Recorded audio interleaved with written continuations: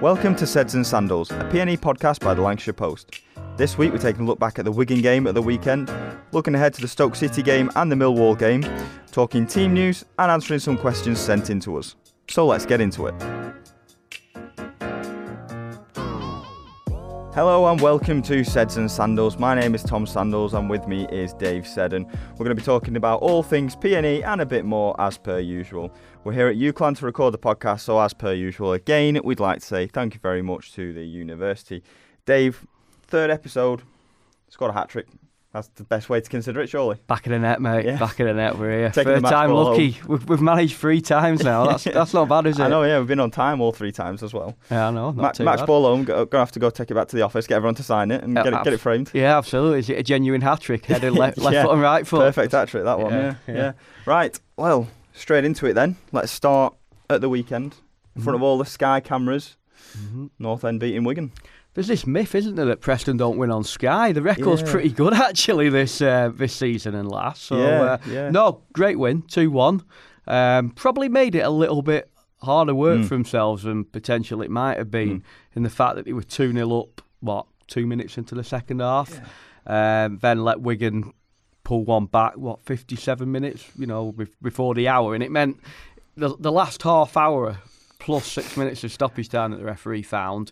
I'm not saying it was hairy, but there were times when you're thinking... It didn't feel like half an hour, that's No, sure. it felt like about 4 days at times, didn't it? Yeah, but he got there in the end. Funnily enough, I thought once they got into 6 minutes of stoppage time, they were fine. I didn't feel nervous at all then. I felt, I don't know, sometimes when the fourth official puts a big amount of injury time on the board, it gives the chasing team such a lift sometimes. Here we go. But I just thought... I don't know. It just focused North End's mind. I don't know. And I thought they really played that last 6 minutes out really well. There was nothing in that last stoppage time which worried me. They were getting the ball into the corners. They were, winning free kicks, which they hadn't done for probably the last half an hour. North End weren't really winning those free kicks to let themselves out, which they're normally quite good at. They weren't really hitting a front man. They weren't really being able to play anything further forward. But those 6 minutes, it all seemed to start kind of going North End's way a little bit. Yeah, I thought the more worrying time when I thought Wigan's pressure really peaked was sort of 75, 80 through to the 90. That's when they took Kiefer Moore off, who I thought had a really good game, actually. I know North End had a look at him a couple of summers ago. He's 6'5". You think, well, his strength's going to be in the air. He was good in the air, but I thought he was decent on the floor. He was very mobile. Yeah, I didn't realise quite how mobile he was. I must admit, I'd not seen a great deal of him, and I knew North End were linked with him at the time.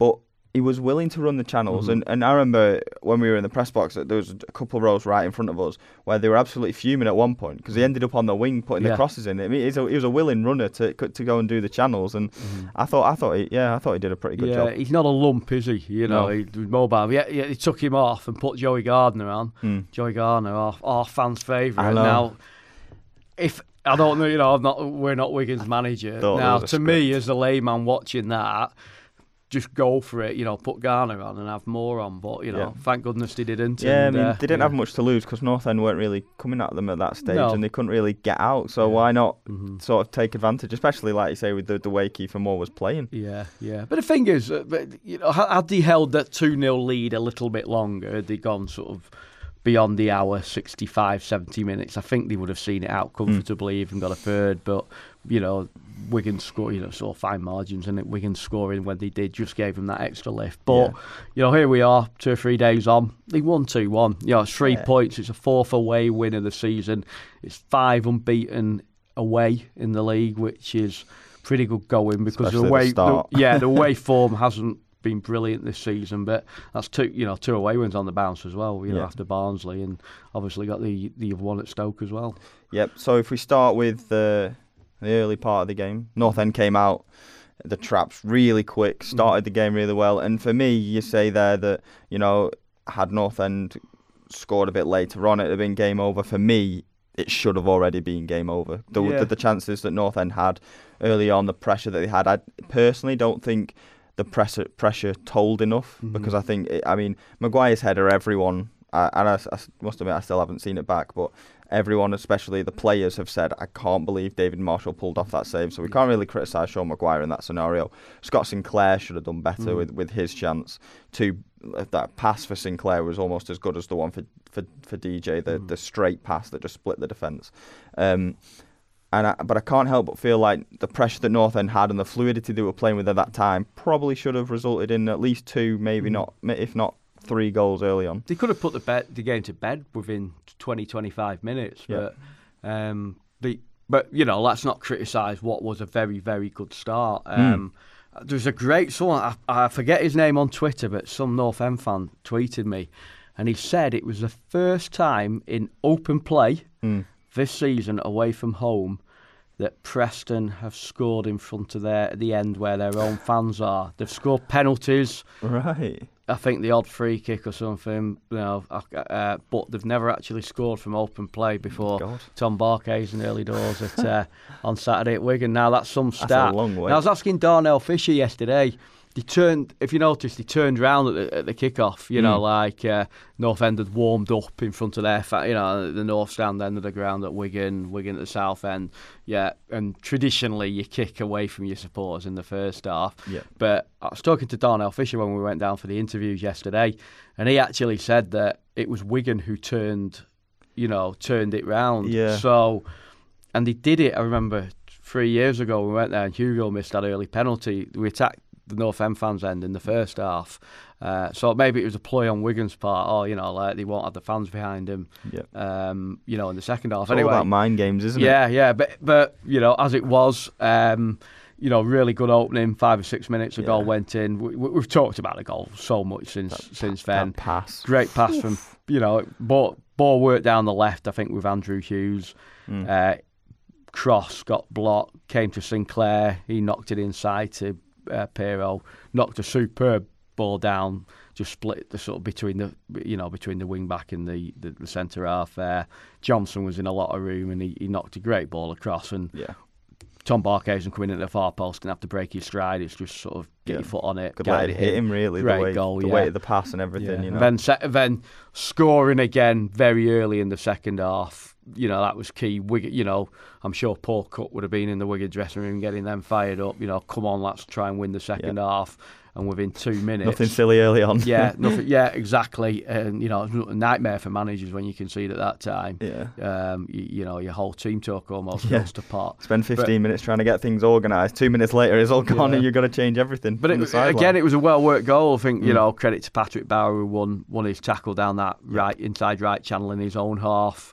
Barkhuizen picked the ball up from him, took it down the pitch, inside into Alan Brown, carried on with his run to get the ball back, and it was a lovely first time cross into DJ. Came in, DJ's got stuck in his feet a little bit, he had to dig it out, but he recovered very well and just drilled it into that bottom corner. Yeah, you see him take the time and you think, is it gone? You're like, oh, go on, just get the shot off, and to be fair, he takes it well, doesn't he? Yeah, and I think you interviewed Tom Barkhuizen after the game, and I think, as he put that cross in, if it hadn't got stuck under DJ's feet, what DJ normally does with him being left-footed, lets it runs across his body and he'll open his body out and just guide it into the far bottom corner. Yeah. As it was, he had to control it and he sort of put it back on himself. And it was a right tidy finish. And, that's what Barkey was saying in the post-match, that he knew once he took that's what he wanted to do, but the situation didn't allow it, and because of what a calm character Johnson is, he was able just to kind of compose himself, and I thought it was quite a smart finish in the end, that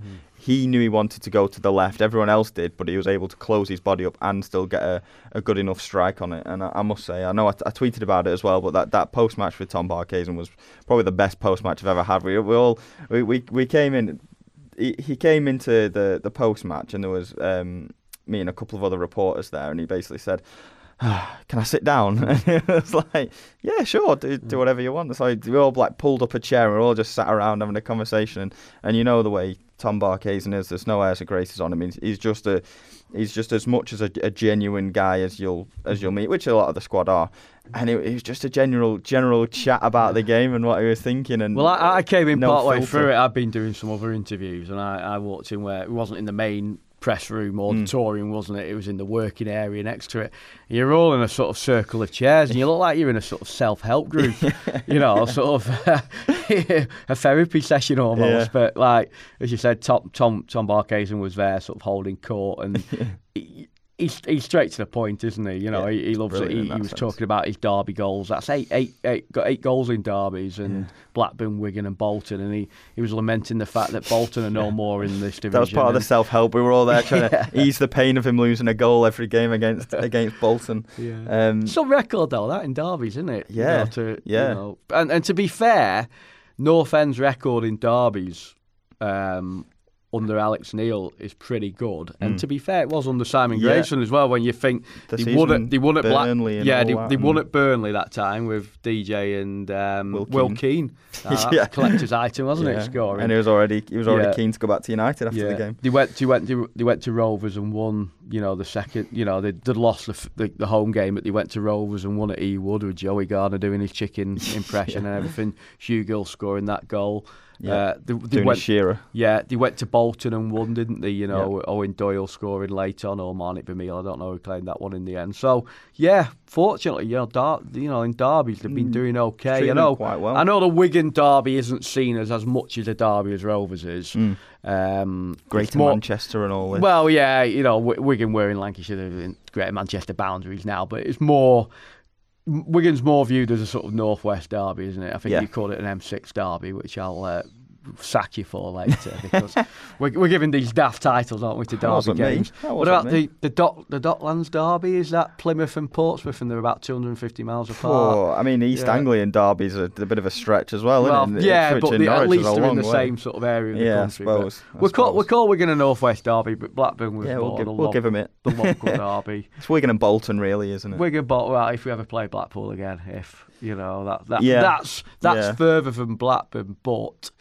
I think it's more everyone intense. has the pair, don't they? North End, Blackpool, Wigan and Bolton, Rovers and Burnley. It's who you're playing at the time. Yeah, you've got to make do sometimes. North End went through. We played Burnley so often. We were in the same division for such a long time. Followed each other around in the 90s and 2000s, and obviously they've got up to the Prem, recently. But that got quite intense at one point, and then I think it got a little bit. That's the thing for me, because I'm 23. When I was growing up, a lot of our big games were Burnley. Where it was North End and Burnley both in the Championship. Blackpool weren't really in the picture. So when I was growing up, the big rivalry was Burnley. It was Ade Akinbaye, Robbie Blake, all those sorts of games where and to be fair, they were generally quite high scoring as well. You're just showing off there. I'm 23. Well, blimey, Tom's the younger one here. Certainly, I tell you one thing. I won't say how old I am, but I'm a lot older than that. One of my favourite games in the office is where people talk about an event that was 20 years ago or so, and I go, "Oh, do you want to know how old I was then?" Just to rub I remember when I was a nipper, I got on Kick-Off. It used to be the Granada Goals programme on a Sunday afternoon, a highlights programme. They used to send cameras to 2 or 3 games. And I remember I was walking to Turf Moor with my dad to go and watch North End play. And there was a camera, a guy with a handheld camera sort of leaned out over a wall from the ground, and I held up my blue and white scarf, which I wouldn't do now, going to Turf Moor, I've got to admit. And lo and behold, there I was on the sort of build-up piece to the game the day after. Oh, wow. That's good. And it was the days before videos and things like that. So it's not really there on Prosperity, I'm afraid. I remember I got on...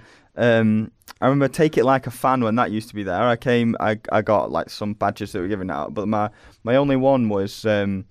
They must have been there like ITN or whatever after a game for the highlights show. I think Mark Chapman was presenting on BBC at the time, and they came and they were filming us in the crowd. There must have been about maybe a dozen at best. We were all on the stand, and so they got us all to cheer into the camera and stuff. And then one of my friends who wasn't really in the camera decided to jump on the back of everyone, which meant one person at the front just completely disappeared off the shot. And he was wearing glasses at the time, so Mark Chapman was so.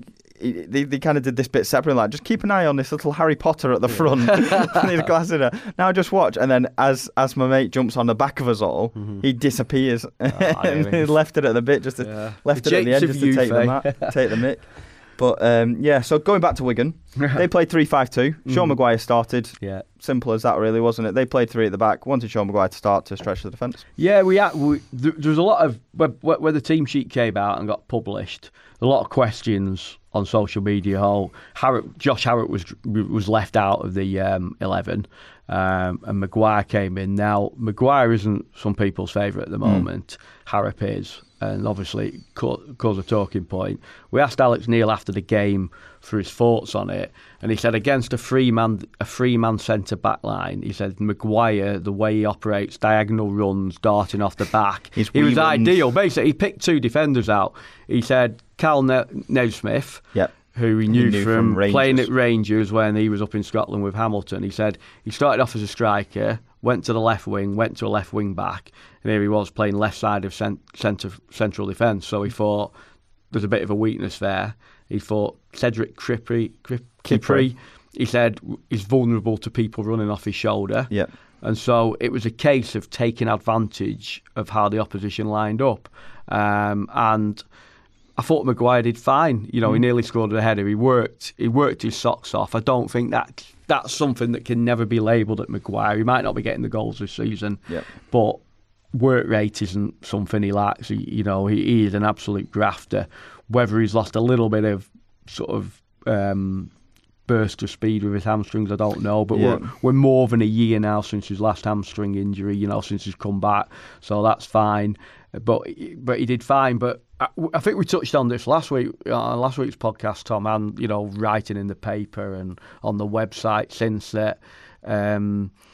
Against Wigan, in the games against Swansea and Barnsley, he played an unchanged lineup, and he worked this diamond at Barnsley, which worked really well with Sinclair and Barkhuizen playing as a sort of 2 up front, but playing quite wide. Yep. Against Swansea, not wanting to change the 11, who had done so well at Barnsley, he stuck with it, flipped it into a different formation, shoehorned, and it didn't work as well as he wanted until he put Dave Nugent in up front. Didn't have a lot in the game, did he? Up front, after about 65 minutes, he brought him on in the Swansea game, and he looked better for it. So I think the feeling was against Wigan, he was always going to play a striker. Now I know Maguire's played a lot out left this season, but he was bought as a striker. It's his favourite position. If you had to ask Sean Maguire, where do you want to play, fella?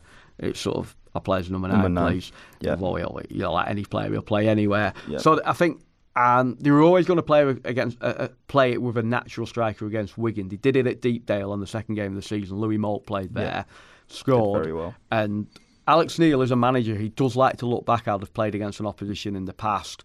And he obviously thought having a proper striker there, link striker, this was going to work, So, and then it's a case of who do you leave out of that sort of the wide players, the number 10, one of the midfielders, who do you leave out? Unfortunately, it was Josh Harrop. And Neil himself said he didn't like doing it, but because he's been in such good form recently. But he wasn't going to leave Sinclair out. No. He wasn't going to leave Barkhuizen out. He had Maguire in there. He had DJ as a 10. He wasn't going to leave DJ out. He had Alan Brown and Ben Pearson further back. He wasn't going to leave Pearson out. You one where you thought maybe Alan Brown, potentially, because his stronger position is as a 10 rather than further back, but he probably needed another tackler in there. He needed a bit more stiffness in that centre of midfield. It was always going to be a bit of a midfield battle, especially you got Sam Morsey, who likes to put himself about. It's always like Morsey and Pearson coming up against each other. They're a similar sort of type, aren't they? Yeah, and I think the big thing as well, and you go back to the Charlton away game where it was highlighted a lot, although he did get injured, is Johnson can do that in-between press role where, if needed, he can drop into a sort of flat midfield 3, or he can do the number 10, and he's a very clever player in that he can do that in-between role, and Alex Neil likes that, whereas Josh Harrop, and I put this question to him at press yesterday, that he has very different options for that number 10 role. Josh Harrop likes to kind of sit in that space, doesn't really like to go past or come deep. Alan Brown likes to time his runs for when the ball arrives to go in behind, whereas DJ likes to make those runs in anticipation and break the lines.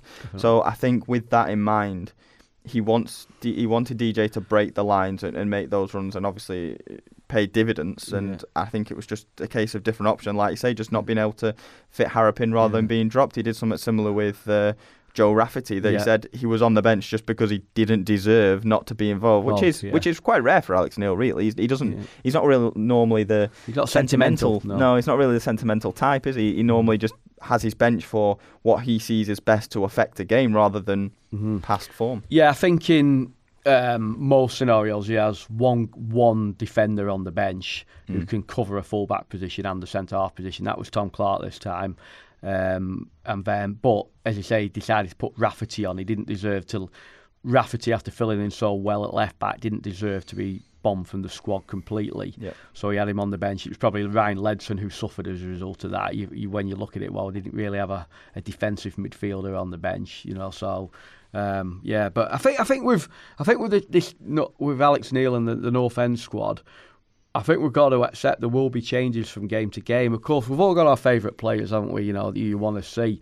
Harrop is a big favourite. He's a talented lad, but this game at Wigan probably wasn't best suited to him. And when he came on as sub, he didn't really get into it. Now, it could be at Stoke or it could be against Millwall on Saturday. Harrop's in and the game suits him down to the ground and he's the match winner on the day. He plays a really big part in it. It will happen. There'll be games where it might not suit Barkhuizen to play. Might not suit, Maguire for how well he came in against Wigan and played. It might not suit him to play at Stoke or against Millwall. Stockley's a prime example of that. He's changed games on his own at times, but other times he can't even get a kick. Yeah, horses for courses, isn't it? Yeah, so. Absolutely. And it's not favouritism. It's not all. Of course, he's going to have players he trusts to do certain jobs. But I think when you maybe we'll get onto this later, but probably there's a core of a sort of 8 or 9 players who he wants to get out on the pitch most of the time, and then there's probably 2 or 3 others positions which swap and change depending on who they're playing. I think a lot of it is how much he thinks they know the system. I know everyone knows it, but some will still know it better and work it better than others. I think, like you say, the people he trusts, Tom Barkhuizen, I think he put his house on, especially the work rate he does and how he spoke about how intelligent he is. Same with Gally and DJ as well. He really praises their intelligence. Speaking of Tom Barkhuizen, him and DJ double figures for the season now. Great stuff that, 10 goals each. All DJs are in the league. Tom Barkhuizen 8 league, 2 in the Carabao Cup at Bradford. So great guns, because I think North End have struggled for goals in previous seasons. They've always had someone around this time pulling away in double figures. Jordan Hugill, before he left January 2 years ago, I think he got 10 or 11 by the time he went. Callum Robinson got 13 last season, and that included 4 months out with a hamstring strain. He'd got around double figures by the time he took that injury midway through the season. I think he came back and got 1 more, didn't he? 1 or 2 more. That was about it. Alan Brown last season got up to about 12, but we've not really had 2 players on double figures around this time of the season. Now, if both are to stay fit, if both are to stay in form, you'd like to think both should be sniffing towards a sort of 15, 16 mark, wouldn't you? And if you can have 2 players doing that, Harrop's not far behind. He's on 8 or 9, or is he? So you'd like to think there's a couple more coming from him. I think Neil labelled the sort of, he said there's other positions they need to get firing. Whoever's playing as a number 9 needs to score more goals from his number 9. When you think about it, Maguire 4 goals, how many of those have been scored from the left-hand side rather than up front? Stockley's on 2, I think it is. Nugent's on 1. Louis Moult, he's obviously out now for the rest of the season with his knee injury, but great to see him back on the grass. Back on the grass, training yesterday, doing some running. He got that one against Wigan early in the season, that game we alluded to. So, and probably need 1 or 2 more set pieces from the centre halves. Patrick Bauer's got 2. Don't think Ben Davies has scored this season. No, I don't think so. No, he's not scored many. No, they've had generally. they've had 14 different goal scorers in the Championship this season, 16 overall. So in other competitions, which is not a bad spread, I would have thought. Yeah. I must say as well, it's a nice time to kind of shout it out that I saw Louis Moult was speaking to the young North End fan that they had at the training ground, and Declan Rudd spent a lot of time with them as well. I just think it's worth mentioning what a great sort of video that was of the young North End fan who had lost his dad, and North End were helping him through all that. I just wanted with his mental health, and I think they're looking to help youngsters who have mental health issues, struggling a little bit. And what a good thing that football's and sport in general, it's such a good way to sort of maybe help people in that. use it as a distraction, use it as a therapy almost. Just a bit of a support. I think at times underestimate how good, how much a sort of a sporting club or football club can do on that front. So it attracts, football attracts people from all walks of life. We've all got different sort of ups and downs, strengths and weaknesses, and if it can help these people, if it can help anyone in any way, fantastic. It's massive, and the effort, the little gestures that, like, I think Declan Rudd gave him a shirt or a tracky top or something that they'd all signed and things like that. So obviously, everyone's going to criticise the club when they do something wrong, whether it's they're frustrated with the slow training ground building or where Gentry Day is and stuff, but it's always worth giving credit where it's due as well, which I think was a great thing. The club does a lot of work in the community as well, so it's not just that, but it's definitely worth mentioning. So tomorrow, Stoke City, how do you fancy it? Can they do it on a wet, windy night at the it's the Bet365 Stadium? It used to be Britannia. Yeah. The forecast isn't too bad at the moment. I was looking on the forecast before. It's going to be cold, but it looks like it's clearing up. I don't think we're going to, because Stoke posted a picture or video of their ground yesterday, and it was snowing in the afternoon, which was a delight. I think you could go to Stoke's ground in the middle of July in a heat wave and it'd be cold. Yeah, it's on top of an hill. Wind whistles in because we've not filled in one of the corners, and oh my word, yeah.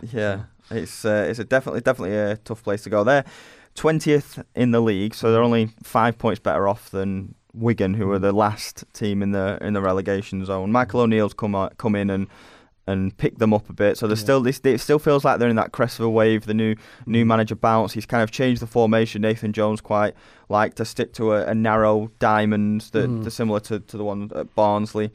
He's changed it into a 4-2-3-1, giving Nick Powell that role in the number 10 where he did well for Wigan. They brought in Tyrese Campbell, who's got 5 goals in his last 7 games, a young player trying to prove himself.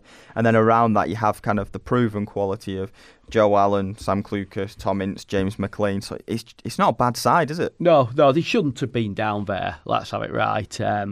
But as you say, status and money guarantees nothing. You've got to put the work in, and for some, it just wasn't working under that previous manager for some reason. They gave him plenty of time as well, to be fair. Yeah, he did. Nathan Jones did a great job at Luton. You can see why, a manager who was doing well in League One, for a Championship club, you think he could be the one to sort of step up, run with it, new ideas, but it just didn't work for him. And I don't think it's last season they were sort of bottom half, and then this season they started so badly. Yeah. They looked almost condemned at one point. It needed, they obviously wanted a manager who could get them out of it. Confident, work with what they got to start with, and then build from there. Obviously, they did try Alex Neil, as we know, 3 months ago. Is this the Alex Neil? Wigan was the Dave Seddon derby. Is this the Alex Neil derby now? Exactly. I used to cover Wigan and them in distant past. So, but with the Stoke one, they tried to, get Alex Neil at start of November. Didn't really shy away from the question either when you asked it. It was like, he just kind of said they decided they wanted someone else in a way. I don't think it was quite like that, but he said, they've gone a different way, and I'm happy. They're happy with what they've got. He said, I'm happy here. So, and he stayed for a battle to try and get into the top 6. We're still down at Stoke, whatever the size of the club and the backing or whatever, they are still fighting a relegation battle. They won't get relegated. I'm pretty confident of that. Although, watch me eat my words, but I'd be very surprised now if Stoke went down. They're good at home, 6 unbeaten at home recently. So it will be a tough game, and you ran through the squad there. They've got some decent players there, but obviously until recently they haven't really been showing it. But and that's not mentioning Sam Vokes, who's occasionally on the bench, who came from Burnley in the Premier League. Yeah, and they've got Sam Clucas, haven't they? Yeah. As you say, Tyrese Campbell's an interesting one. I remember him playing for Stoke's youth team against North End's youth team about 3 years ago in the 6th round quarterfinals of the FA Youth Cup. He was an absolute beast that night. He was a really, really big lad. Stoke's youth team that night were massive. Harry Souter, who's on loan at Fleetwood. He was in the centre of defence. They had, Campbell. Scottish Australian 11. Tyrese Campbell, son of Kevin Campbell, the old Everton and Arsenal player. he was up front that night, and he just looked an absolutely massive side, and Campbell's come in. I think he played against North End last season at the at the Bet 365 and we won 2-0.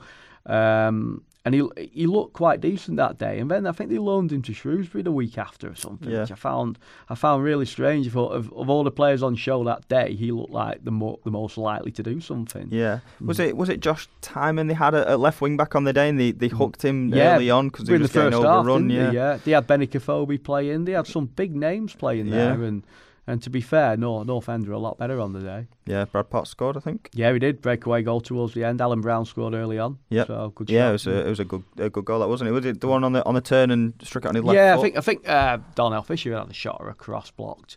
It fell to Brown, and he sort of spun, fired it into the bottom corner. Yeah. I remember the Beluga song was very loud that day. 3-1 win at home on TV. I mean, I always thought that was a bit of a strange result because the 3-1 didn't really account for what were unfortunately just Jack Butland errors for a couple of them. Yeah, they were. I've seen the goals. I've got to admit, I was stretched out on a sun lounger in Lanzarote at the time, so I wasn't at the game. So so I can't go into much detail. But I've seen the goal. Yeah, not Jack quite deep, Dale. It wasn't the night for Jack Butland, was it? Really? No. I think that kind of accelerated the process out of the team. But he is back in the team now. I believe he's doing a bit better. But if we look towards team news for that game, we'll come on to Millwall after we discuss everything to do with the Stoke game and the team news and things. But Andrew Hughes having to come off at Wigan, be surprised to see him start, especially with Rafferty on the bench and not necessarily needing to take the risk. And Millwall are a big side for the weekend who might be a smarter choice just to hold him back and maybe use him against Millwall. Yeah, Hughes came off 70 odd minutes, wasn't it? Yeah. And Neil just said, he was feeling his hamstring a little bit. Now, he didn't seem too concerned about it, but as you said, a Saturday to a midweek game with even if it's only a little slight niggle in the hamstring, it can be a bit of a risk. He had a hamstring issue earlier in the season and last season. And North End's general history of hamstring injuries that have bitten them, it might. So maybe it will be one where we see Rafferty go back in. I don't think many people will have any alarm at that. I think it was right to play Hughes at Wigan when they were explaining. One, Hughes is an actual left-footed, and he should be the first choice left back. Yep. However well Rafferty has done, I think to have a natural left-footer down there opens the pitch out, gives you a bit more shape. But if not, if Rafferty, nothing wrong with him going in there. I wouldn't be alarmed at all. If it meant, you knew Hughes would be fine for Millwall or the games beyond that. Yeah, so I would. But we asked Alex Neil about it yesterday. We don't get a lot of feedback on injuries. Spoke about that about Billy Bowden, didn't we? It's one he didn't seem too bothered about, to be fair. So we'll have to see how that one goes. Yeah, and I thought he had quite a good game, Andrew Hughes, especially the winning headers. I think it might sometimes go a little bit underrated how good he is in the air. He's often an out ball down that left wing as well. If you get to the halfway line, just clip it into his head. Billy Bowden still a little way off. Do you think? Still a few weeks. Not much been spoken about of late, but it's his Achilles tendon. Alex Neil did say that last week when we asked him about him, and he said it's not far off. It's one of these ones where he's feeling a lot better, but when he really has to push it, I think he got a kick on it from Josh Harrop. So in training of all things, now does Josh Harrop tackle? Yes, he does, obviously, clearly, but it's obviously caused him a sort of an issue down there. So I don't think Bowden's right yet. Bayliss is going to be a while. They're debating if he needs an operation or not on his ankle just to clear up a little bit of floating stuff down there, tidy it up as they described it. So he might be a little while yet. And Louis Moult, as we said, he's just got back on the grass after his cruciate ligament operation after his recovery from that. So that's probably going to be the start next season, I would have thought. Yeah, so do we think striker-wise, does he go Maguire again? Does he opt for maybe a bigger striker because the centre halves are fairly big, or do you go same again as Wigan where you exploit that and try and put a bit of pace in around them? Or it's horses for courses, isn't it, Tom? Yeah. Do you go and put Stockley up front and go and battle with him? Yeah. And 2 against 1 up in the air is is Stockley really going to win them all the time? Or, as you say, do you put Maguire there and sort of nip him behind him? Do you put Nugent in there? Do you even move Barkhuizen back in there? So, and how much does that affect the number 10? Because if you put Stockley in there, DJ isn't the type to try and run beyond for the flick on. Yeah, so Alan Brown is. So if you then choose to go with Stockley up front, do you then have to change around maybe the positioning of DJ and Brown in the midfield, or do you drop someone and change it around? Because there's a lot of different. It's like a puzzle. You take That's one what I piece say. out It's hard to second guess Neil on things like that, and it's, as we used the phrase before, it's horses for courses. You know. Totally different, but he probably won't. After a win at Wigan, he probably won't want to change it too much. If he is going to change it, it'll be one or two at the most. So it is an interesting one. When you see the team sheet, you're trying to go, see what he's done there. Yeah, and it's only 3 days after as well. So at some point he may have to think about future games. He says as much as managers say they won't, you will always have an eye on future fixtures. He'd already kind of pinpointed the Wigan game for one for Sean or someone like that who will come in and stretch the defence, whether he's got an eye on Millwall and thinks I can use Sean Maguire again in this game and use Stockley against Wigan or Nuge against Wigan, someone to get in amongst what is quite a stationary back line where they might sit deep.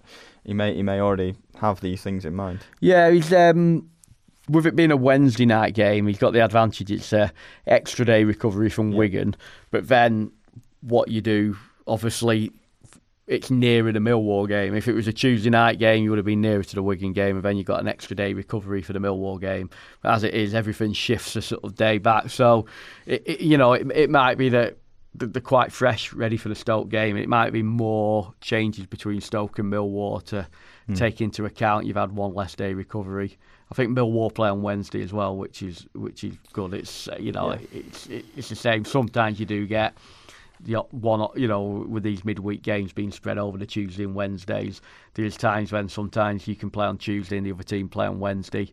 It gives you a little bit of an advantage and vice versa. But both playing on the same day. So Millwall have Fulham. So nice easy game for us. And what London a segue derby. That is. That's flawless podcasting. That. So Millwall, We'll go on to Millwall at the weekend because obviously we're recording this on Tuesday as per usual. If there was a Tuesday night game, we would try and record on the Wednesday and incorporate everything, but unfortunately we can't because of the way work is essentially, in that Wednesday is the game, Thursday is generally the press conferences, so we just don't have the time in there. So Millwall, they're 5 points off North End as we record this. Yeah. They've got Fulham coming up. They can win that, and then essentially the one result within North End come the weekend. They've really kicked on since Rowett took over after Neil Harris resigned, and they'll be tricky at the weekend. Yeah, we played Millwall first game of the season. Yeah. It wasn't the best game, and so much optimism, and then lose. Millwall scored half an hour in or something, and North End just chased after that, but didn't really hurt. I don't think they had a shot on goal. I don't think it was just a lot of the ball, but without doing anything. Change of manager since Neil Harris went.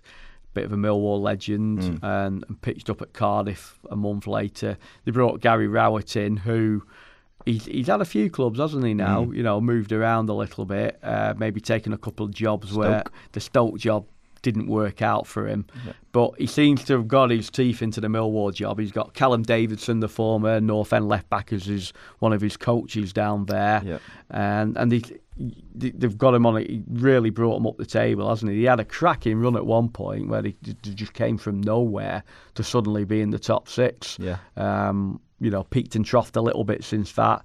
Got beat at home by West Brom on Sunday. But they're in that little chasing pack. The chasing pack is basically the top half of the championship. Extends almost to the relegation zone. I'd say top half, probably even further down than that. Everyone's thinking about 14th, 15th. Fancy a bit of that, So.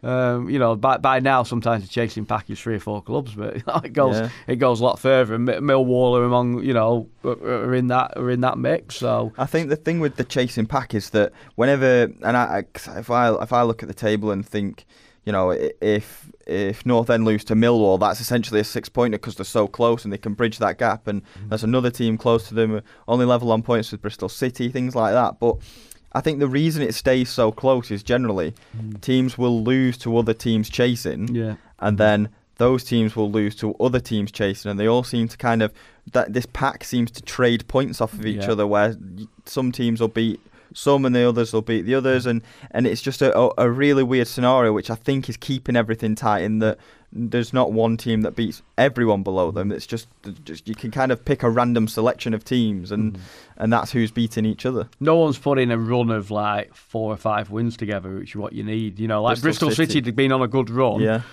They play Birmingham on Friday, take the lead after 40 seconds, everything looks hunky-dory, and they end up losing 3-1. Yeah. You know, it's crackers. I put on Twitter, that was peak championship. That was a peak championship result, that, you know, typical, you can't predict it.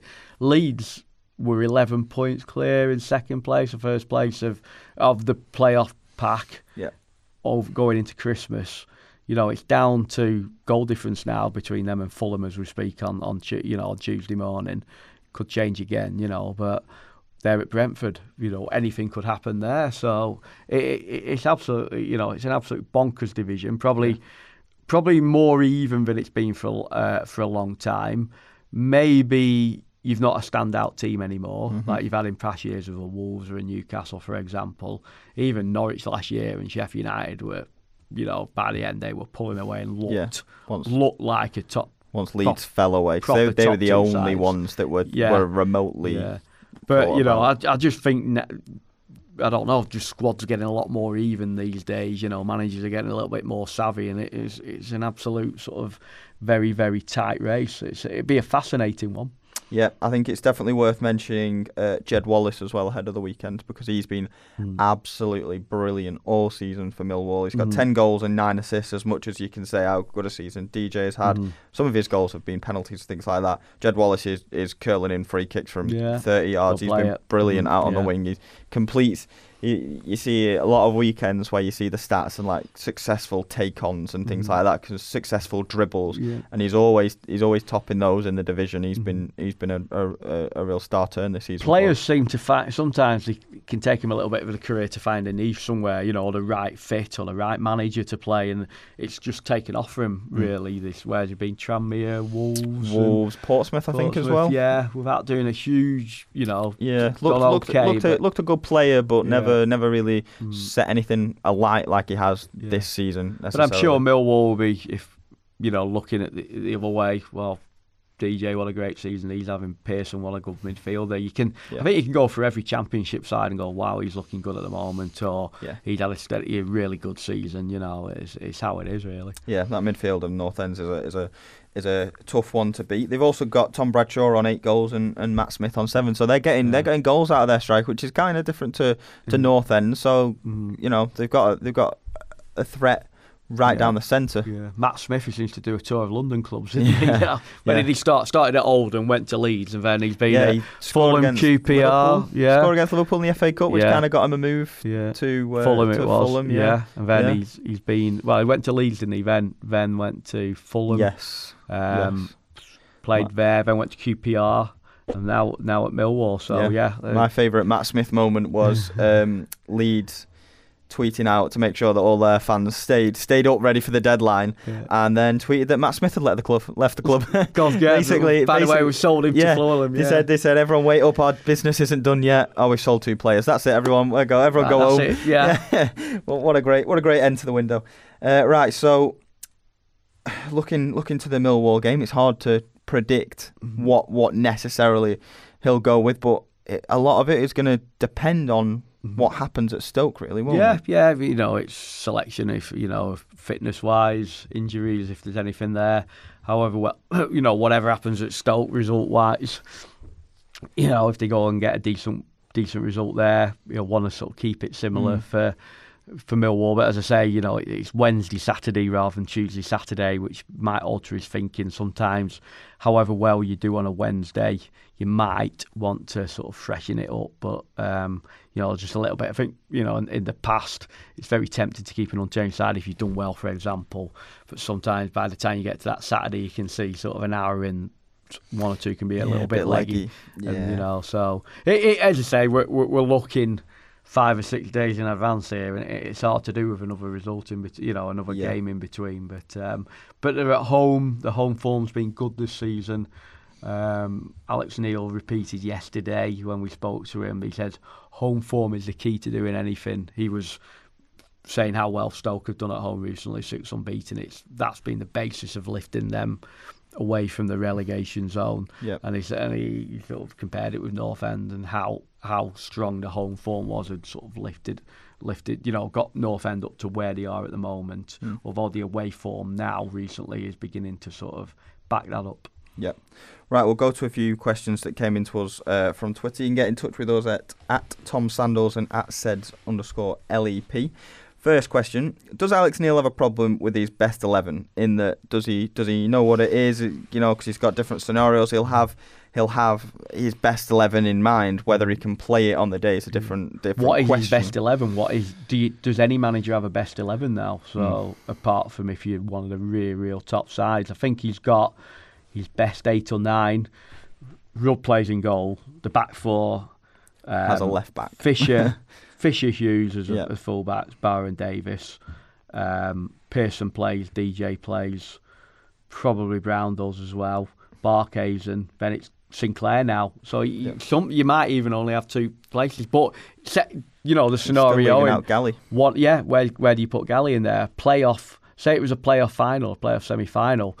We might all write down our best 11, but whoever they're playing on that day, you might just think, well, it's worth playing X or Y there and not Z.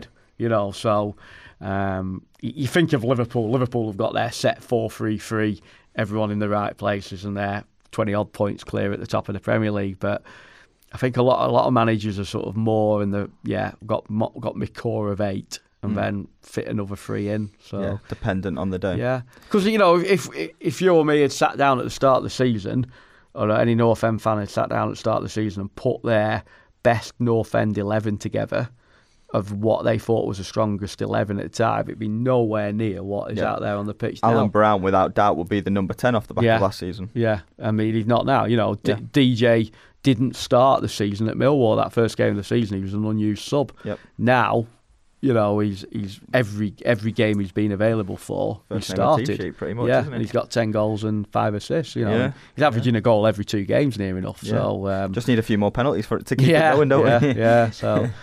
So it really is an interesting one. At the start of the season, now a lot of people would have a Harrop in their ideal strongest 11. Yeah. At the start of the season, he was still sort of feeling his way back from his knee injury season before. So it does change over time. Yeah, I think some managers do like to have a best 11. I don't, and I think sometimes they can worry about it, and it can be an issue that they're chopping and changing because they're trying to find that right formula, the best formula. I would say probably Alex Neil doesn't necessarily know his best 11 because I think that depends. But at the same time, I don't think it's something he's worried about. So I don't think it's an issue because if he needed his best 11, he knows the core players, and then it's just the 1 or 2 depending on the opposition. He knows he's got his kind of spine of his team sorted, which I think is the main thing, rather than necessarily a best 11. Another question was, is there enough depth? There seems to be about 18 players that can all be rotated in. Yeah. Assuming there's nothing terrible in the way of Aston Villa of a couple of years ago, 18 players between now and the end of the season can probably work. Yeah, you're looking... I think with depth in squad, they're very strong in certain areas and not in others.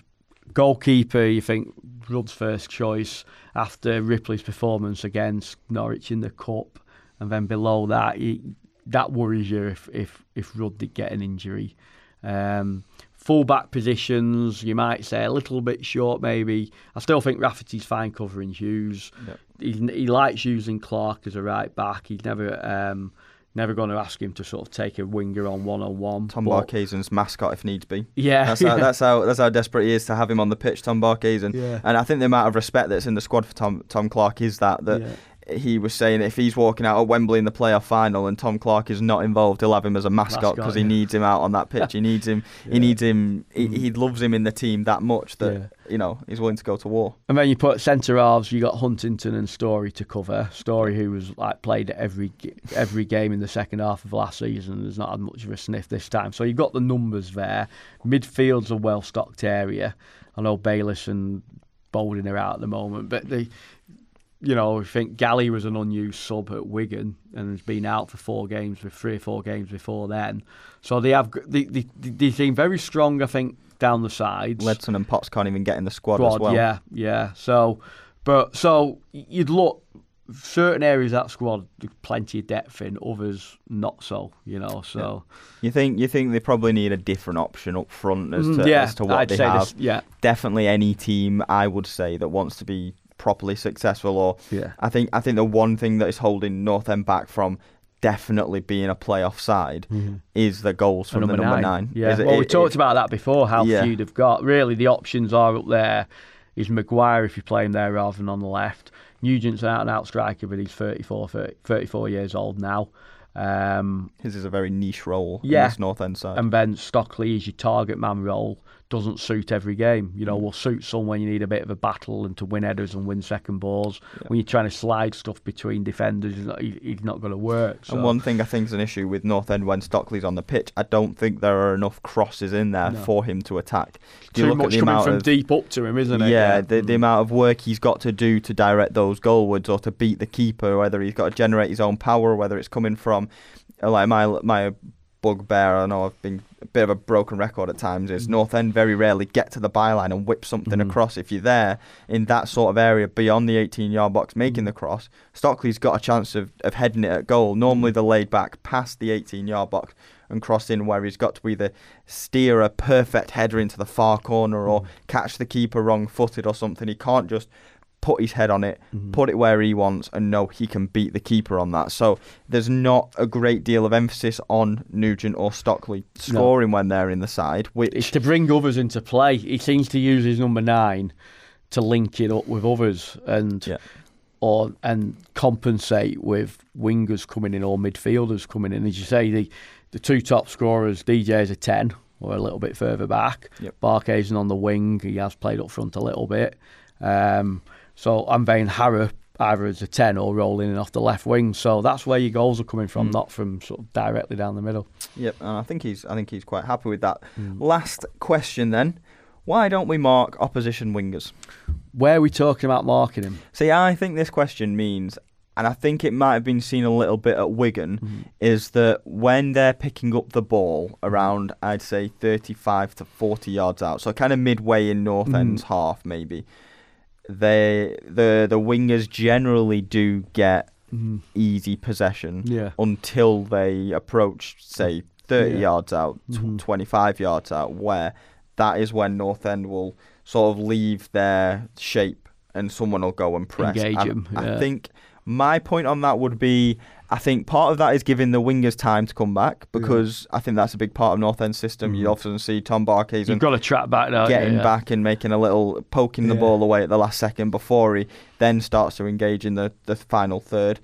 But I think as well, they do like to defend narrow, defend the cross rather than the player, and kind of engage from their area rather than too high. I think the best one-on-one defender is Darnell Fisher, isn't he? He's one you could sort of...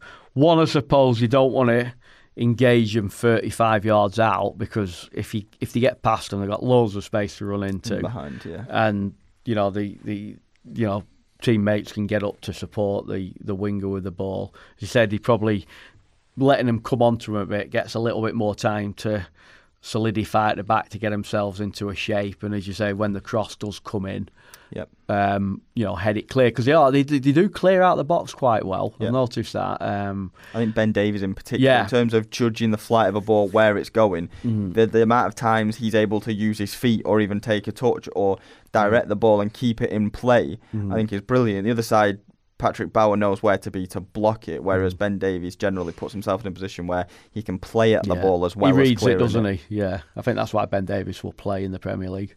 Yeah. At some point, it's got to happen. He reads the game so well. Yeah. I know there was a little bit of an outcry when he put Tom Clark on Saturday at Wigan, but it wasn't so much to mark anyone. It was to go into the, he was playing as a right back, but where they saw the strength was him able to drop back into the box, defend across that way, get his head onto things, which he did. And he pulls out a backwards header from running towards his own goal.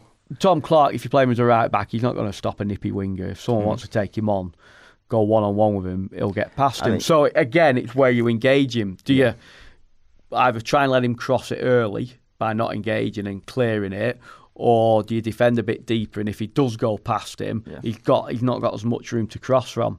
So you felt the lad Joe Geldart, was it for Wigan, the number 38 who came on.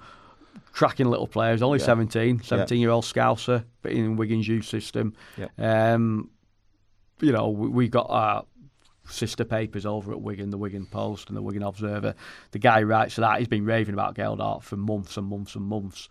And he looked good when he came on, maybe say, Clark got to be exposed, but he didn't get past him too often. And a lot of, like Geldart's late chance when Rudd had to save was actually coming in off the other side, wasn't it? So it's how you use your fullbacks and what you want from him. Back to the original question about marking wingers.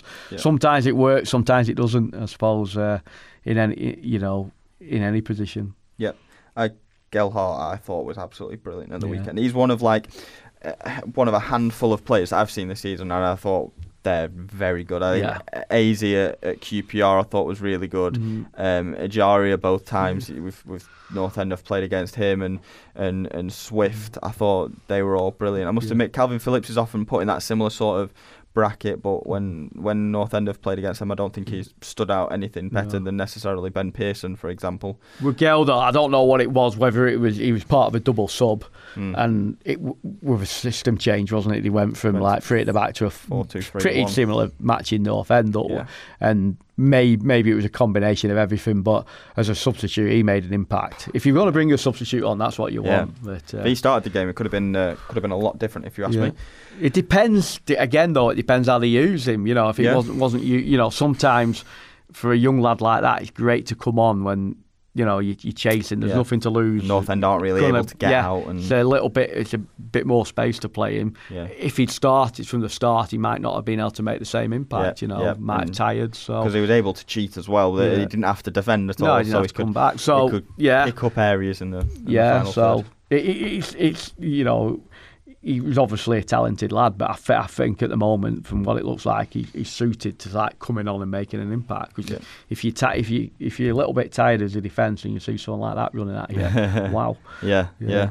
Right, I think that's just about us for this week. Bit of a sort of bumper episode that we're covering a couple of teams, and next week will be similar, where we've got 2 games to talk about. But anything else you'd like to add, Dave?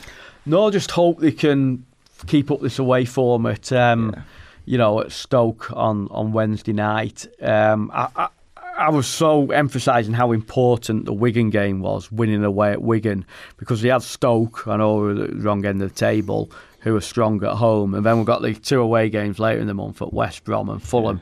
Now, I'm not waving a white flag for either of those, but they are going to be tough games. Like a draw from both. And just on the Fulham game, fantastic backing, 1,964 tickets sold out in a week, less than a week really. To be fair, they went on sale the other Monday. Most had gone over the weekend. There's just a couple of restricted view ones had been left, and they got sold out on Monday. That's a cracking following. There's two boatloads of North End fans coming down the Thames. They did it 2 or 3 years ago when they played there. They had a ferry there. Now they've hired a second one this time, a group of fans. That's going to be fantastic. So make sure to send any get pictures on Twitter, get videos of it on Twitter. We'd like to see people are still trying to. Few people have been trying to get me on it. I'd love to go, but I've got to be at the ground, unfortunately. I don't think it arrives at the landing stage until about 2:30. Now, if Tom wants to do all my work for me pre-match, I'll happily come and have a couple of beers on the boat. Staggering into Craven Cottage in 15 minutes to go till kick-off. Yeah, I will be on the pitch then if Darnell scores. But no, I think that's, there are a few sort of fingers pointed when they didn't shift all the tickets for Wigan, but I still thought 3,300 was a pretty decent following in the end for a game which was on telly. Yep. And obviously a lot of people had shelled out money to go to, to buy nearly 2,000 Fulham tickets. You've got the additional transport cost to get down there. So the away support this season's been fine. It always has been. More than 6,000 at Rovers.